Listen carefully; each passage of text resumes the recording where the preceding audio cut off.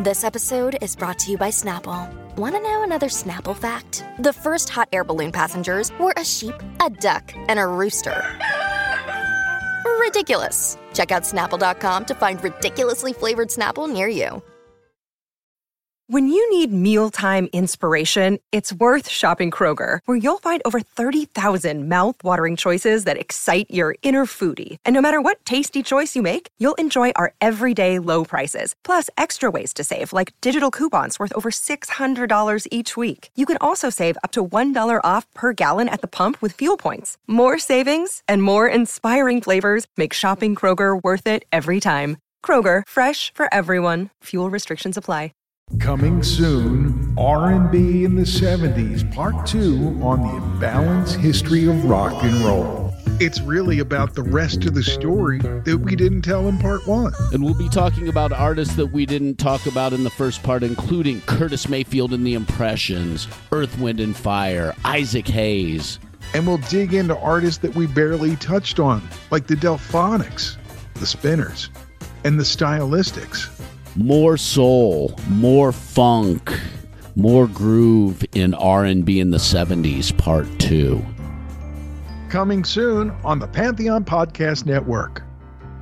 This episode is always sponsored by Crooked Eye Brewery and by our new sponsors, Boldfoot.com. Grown here, sown here. 2 years ago this week, one of the great progressive rock drummers left this planet. Neil Peart died.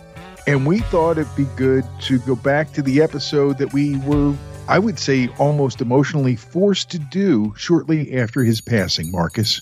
Yeah, I remember that, and I can't believe it's only been 2 years because of the pandemic. It seems like it's been 4 or 5 years. Yeah, they're pandemic years. Yeah, they are pandemic years. And the hole that he left in music behind him is pretty massive. He was a force of nature and an incredible lyricist as well. So kick back and enjoy as we flash back 2 years to when we did this episode shortly after the passing of Neil Peart on the imbalanced history of rock and roll.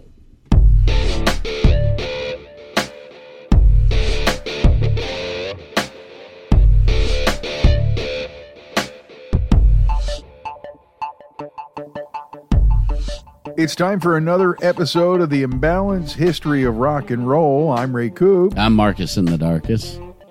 Marcus, this isn't a podcast that we expected to do. But the reality is we're going to be doing more and more podcasts like this, I think, as they happen.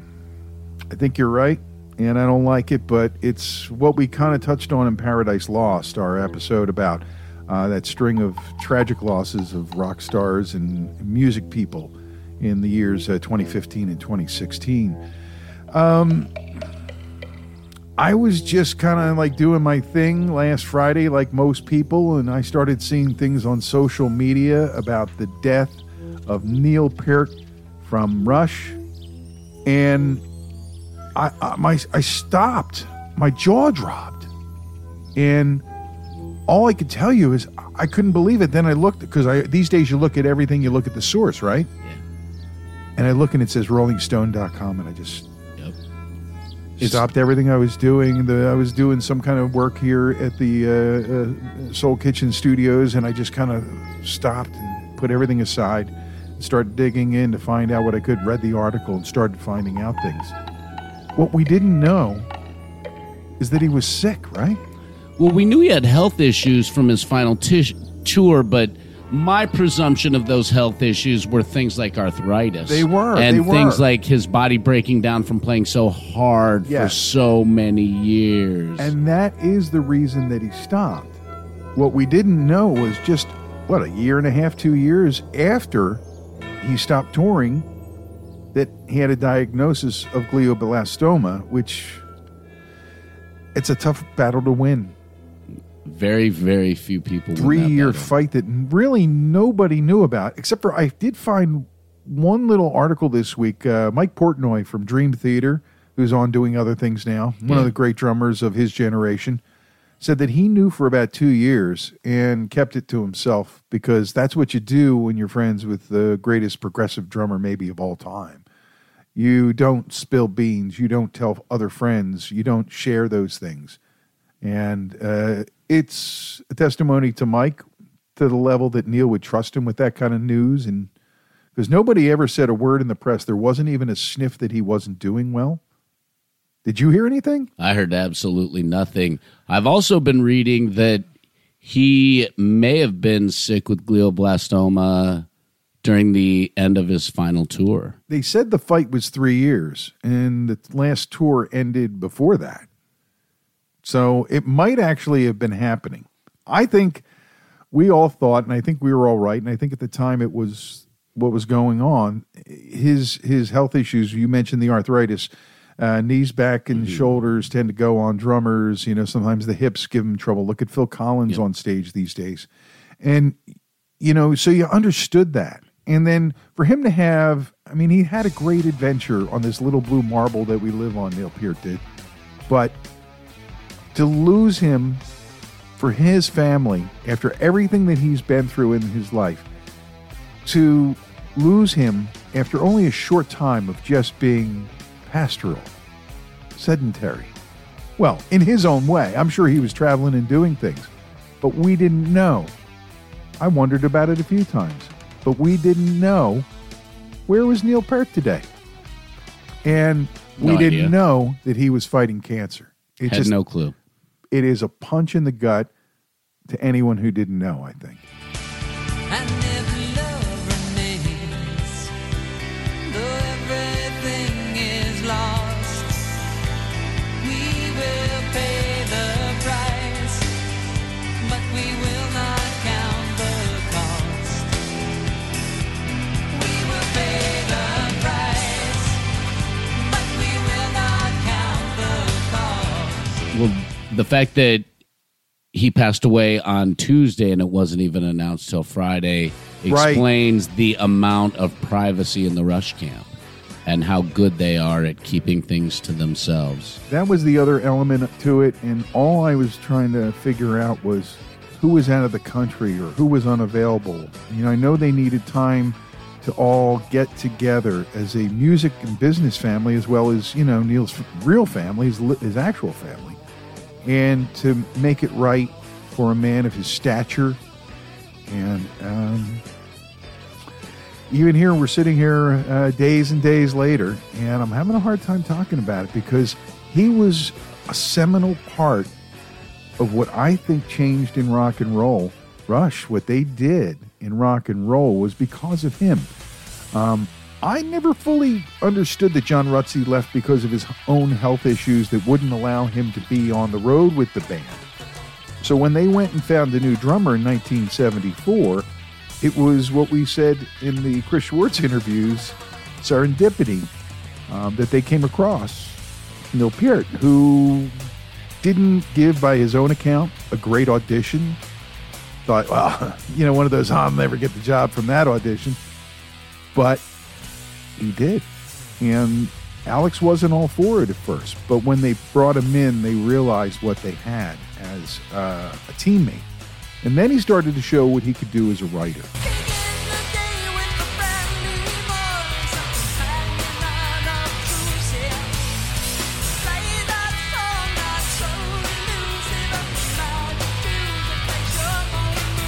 And I know that's an amazing thing to you and I both, because we know how hard it is to write anything, let alone the lyrics that he conceived of, the places he thought of, and in turn, the musical places he took us, because it was all tied together through his mind and through his body, which he put through hell on the road. Oh, absolutely. And think about it. I mean, the magical, mystical trips he took us on with their songs. Oh. Seriously.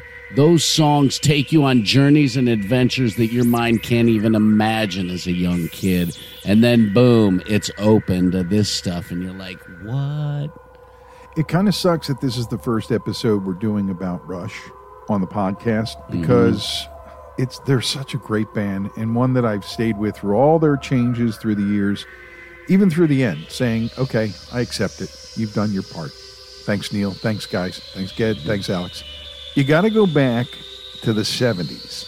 So there I am at Beck Hall, third floor, And one afternoon, I'm hanging out, and I hear this loud music coming from across the hall.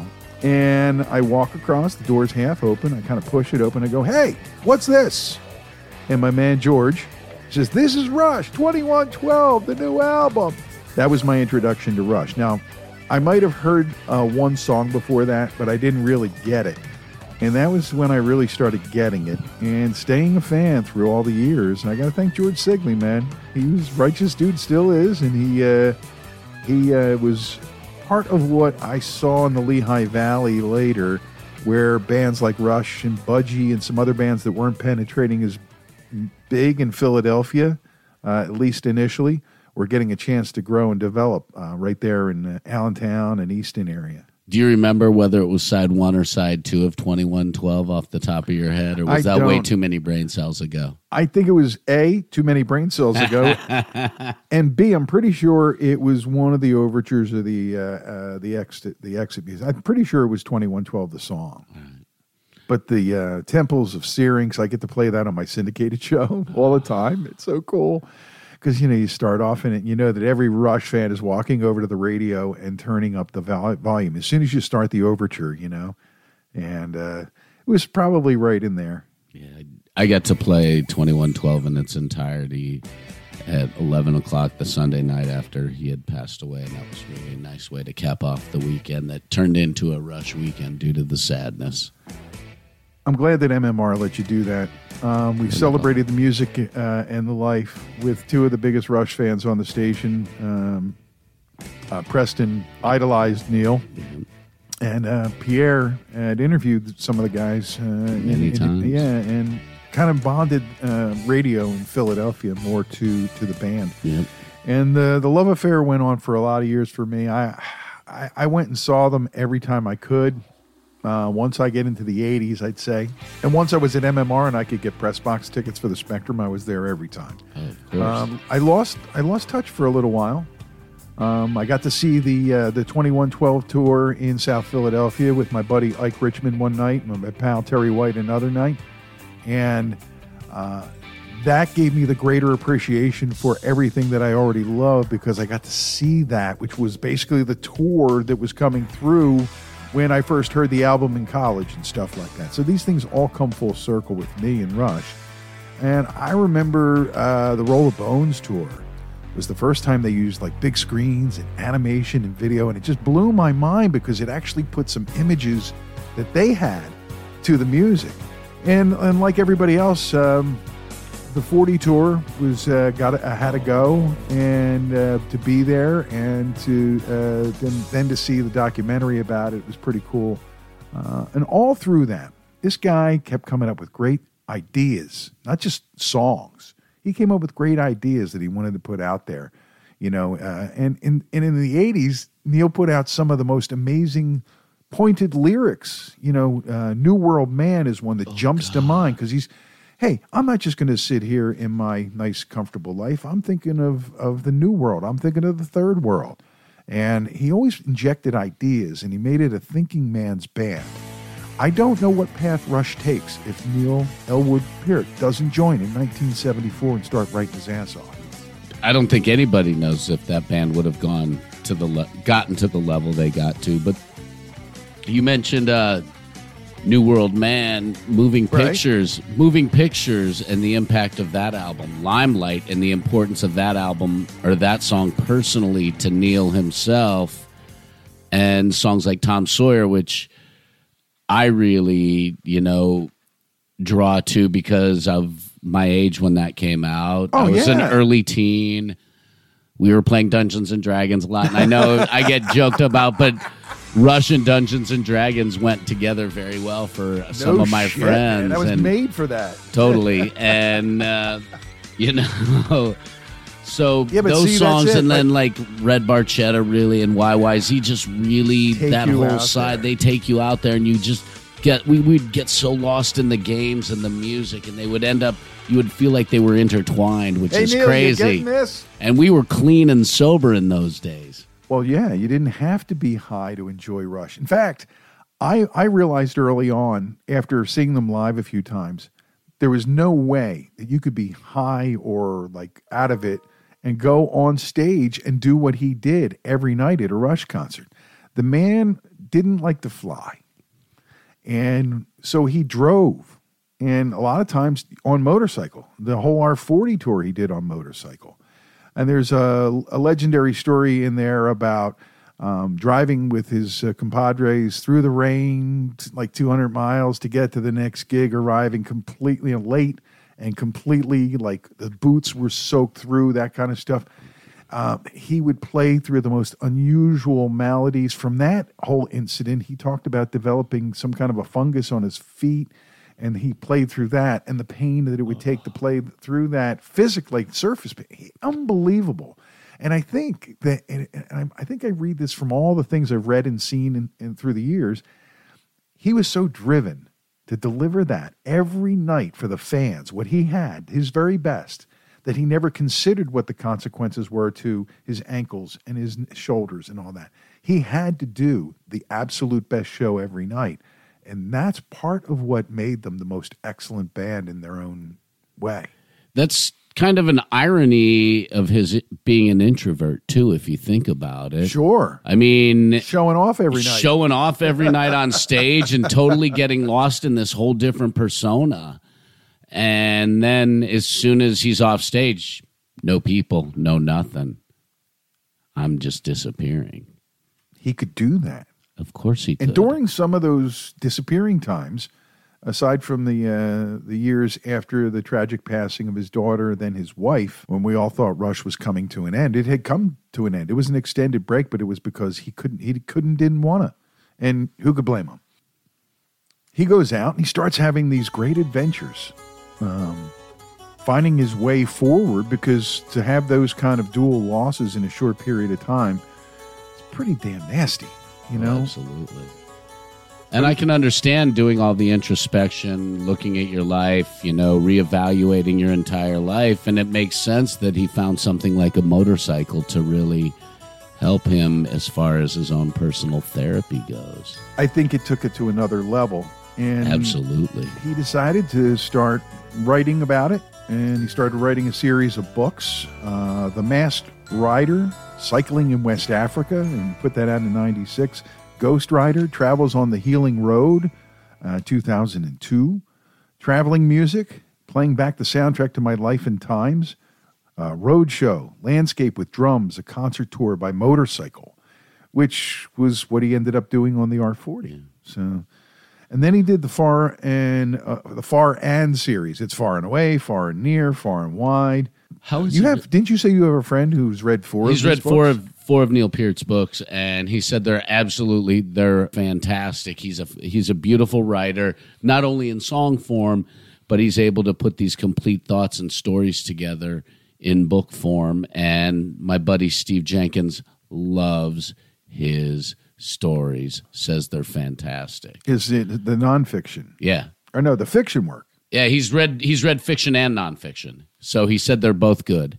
And I know, like, his motorcycle stuff is supposed to be really wonderful. I read a great interview during right after the passing of Neil that came up from Paige Elliott of Classic Rock magazine. And he asked Neil, when you're touring on a motorcycle, you must see a lot more of the world. And this is Neil to a T. I avoid motorways whenever possible. The roads I want are the ones that people don't travel unless they live on them. In America, I usually go by myself, but in Europe, I have a riding partner who spends months on the road with me, and it's a hugely planned effort to see everything we can. Wow.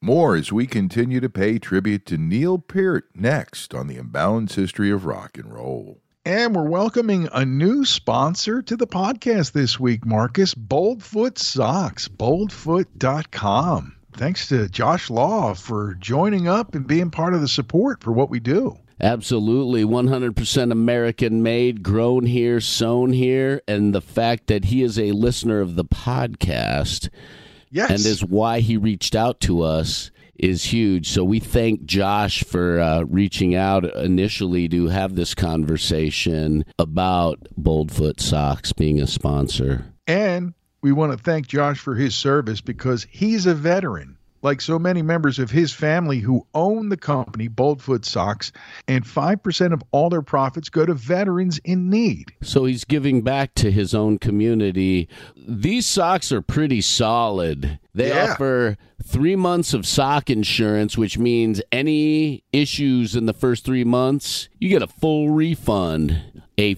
full refund.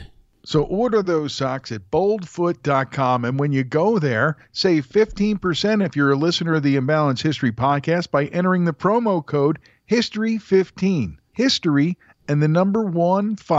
Again, boldfoot.com. Check out all their designs. And remember, 5% of all profits go to veterans in need.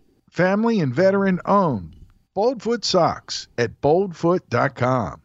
A new year at Crooked Eye and a new slate of freshly brewed ales. And your favorites, right? Of course, the favorites always. I'm excited to try some of these new beers in 2022 as well because it's a new year. Try some new beer. See what's new in 2022 at York and Montgomery in the heart of Hatboro. Always a good time to be had there. The live music, the events, the blues jam on Wednesday nights. And of course, you not only can have the brews that are made right there on the premises by Jeffrey, but they've got Pennsylvania craft spirits and wine, and just a good time to be had anytime you slide by Crooked Eye in the heart of Montgomery County and in the heart of Delco near you. That's right. Check out Jamie's House of Music. And stay tuned. Pete was telling me there may be yet a third location where you can get your Crooked Eye here in the new year. Always something happening, man. Always something going on behind the eye at Crooked Eye.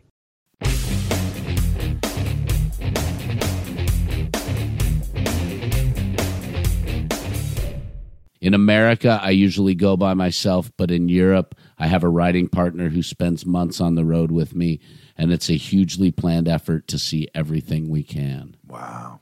I think that expresses it best, encapsulates it all. It really does. It gives you a feel for who Neil was as a person, and I can't believe we're talking about him in the past sense. It's so That's the hardest surreal. part. Now, when he was a young drummer, the guys I guess he emulated, I know he was a huge Buddy Rich fan, and he had some intersection with Buddy at one point in his life, but he always cited Keith Moon and John Bonham as specific influences. And if you think about it, Neil's fluidity coming from Mooney, his power coming from Bonzo.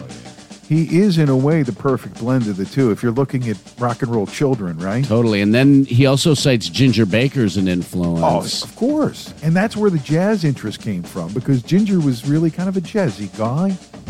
But he doesn't have the petulance of Ginger Baker. No. Not the same spirit, that's for sure. Definitely a different Now, spirit. he learned a lot about jazz from a guy named Freddie Gruber. Freddie was a bebop guy from New York in the 40s. Through the years, he played with everyone from Rudy Valley. Remember Rudy Valley? Yeah. Hey, we're singing through the megaphone these days, too. Anyway, and he played with Charlie Parker, and he had a few really prominent students, and I thought it would be interesting to talk about Freddie Gruber.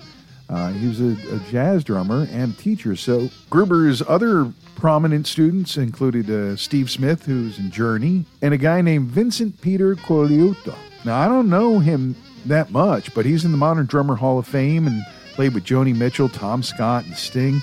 Played on over 20 Zappa albums, it looks like. You know, that's crazy, man. This guy, and he learned a lot from the same teacher that Neil Peart learned from.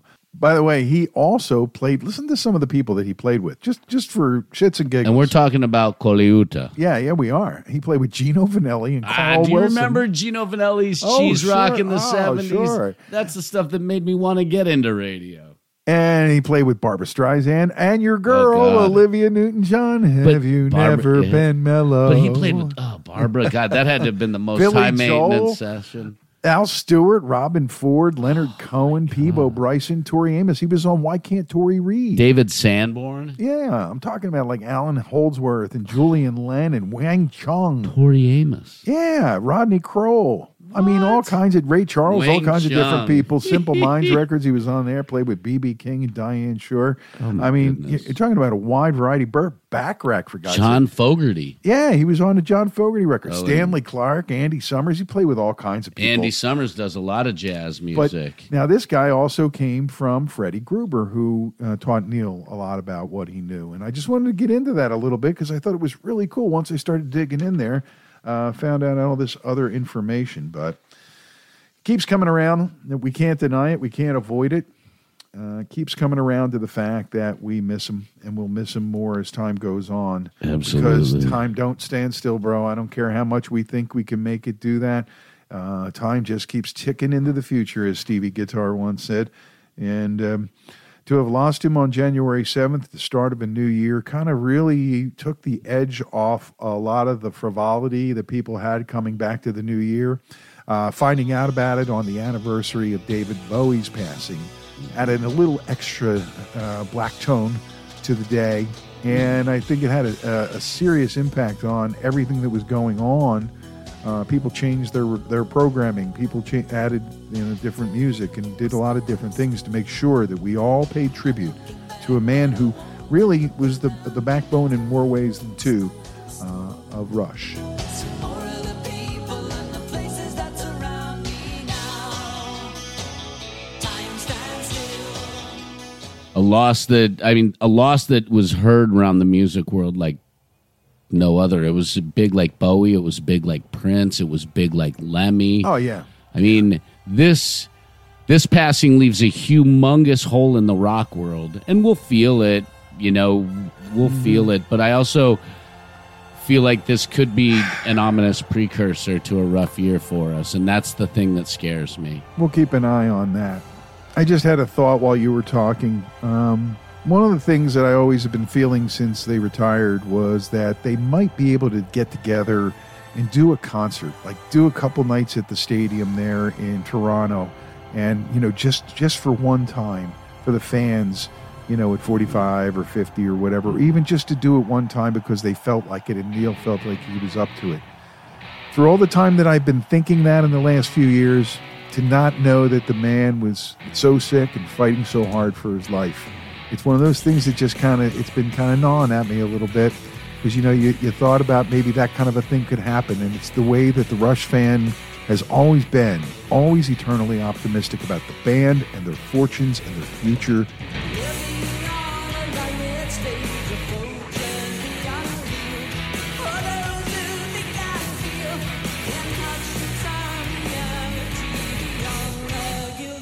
And I think now that's the hard part, that there is no future. We've got Ged, we've got Alex, we've got the music, and we've got the memories. That's the most important thing to me as a Rush fan. Never lose those memories of seeing those boys. No. Unbelievable. How many times have you seen Rush? Can't count. Over 10? About that. I've seen them. So I'm a piker, man. There's 4. people who've seen them 70, 80 times. Yeah, like the Grateful Dead or like Dave Matthews, some of those bands that they follow around. There's a ton of people who've seen them well into the dozens. Yeah. So, and they're one of those bands that's worth seeing night in and every night out. time. Never saw a bad show. Never. I don't think they ever had a bad show. Probably unless the not. power went out. And you know why? This guy right here. It's all three of them. Neil Their team. Elwood Perry. No, they are an amazing. He's they're the like glue. a fist. You're right, though. He is the double backbone behind that team, without a doubt. There are those who think that life is nothing left to chance. Say, holy holes to direct our aim is that. But you're right. They're such a tight team, and I think he was the glue that really held them all together.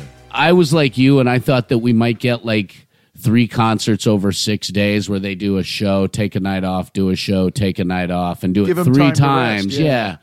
And do it 3 times at like one of the big stadiums in front of 500,000 people each night, which I could see them doing, kind of like Rammstein over in Europe. So good, mein Herr. I mean, think about it. It's 7 hours from Philly. It's 5 hours from New York City. It would be so easy to get up there. And you know how many people from the Northeast Corridor, Boston, Vermont, This is what I was Philly, thinking. Baltimore, You're taking it to the next DC, level of what I was would all also have been there. Yeah, I know. So That's the finality of Yeah. it, because some people can carry on beyond the death of a member. Mm-hmm. They're not one of them. They're not one of them, and they They didn't want to go out with another drummer just so they could work and tour. Yeah. They're not going to do it now. You know what we should do at one of our next Maybe in tribute. Maybe in tribute. You know what we should do at one of our next podcasts? Tell our 5 me, my favorites? friend. When we do a live on location one like at Crooked Eye, 5 favorite Rush songs. And have people step up and share those. Have them get Rushified. Get Rushified, indeed.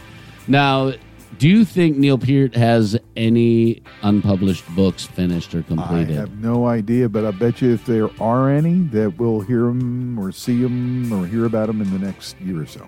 I'm going to guess his autobiography and a fiction piece. That's my guess, is one of each. All right. Well, I guess we'll see as we move forward.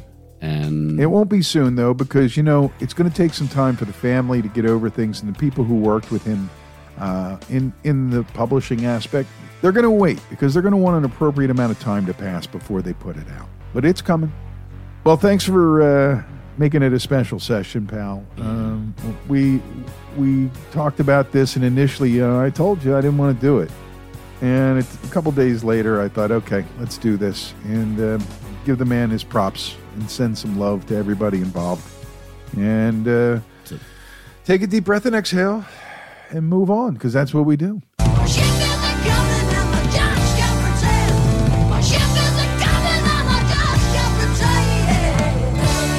I want to thank everybody at Crooked Eye Brewery in the heart of Hapro for their support of the podcast. Every third Wednesday now is Vinyl Night with Moi. I get to go in there and play all vinyls. We played a lot of Rush vinyl the night after Neil was passed away. So let's just wrap it up here and get ready to do another great episode the next time we convene here at the Soul Kitchen Studios, produced by Dark Doc Media on the Pantheon Podcast Network. That's going to do it. I'm Ray Koob. I'm Marcus in the Darkest We'll catch you next time right here on the Imbalance History of Rock and Roll.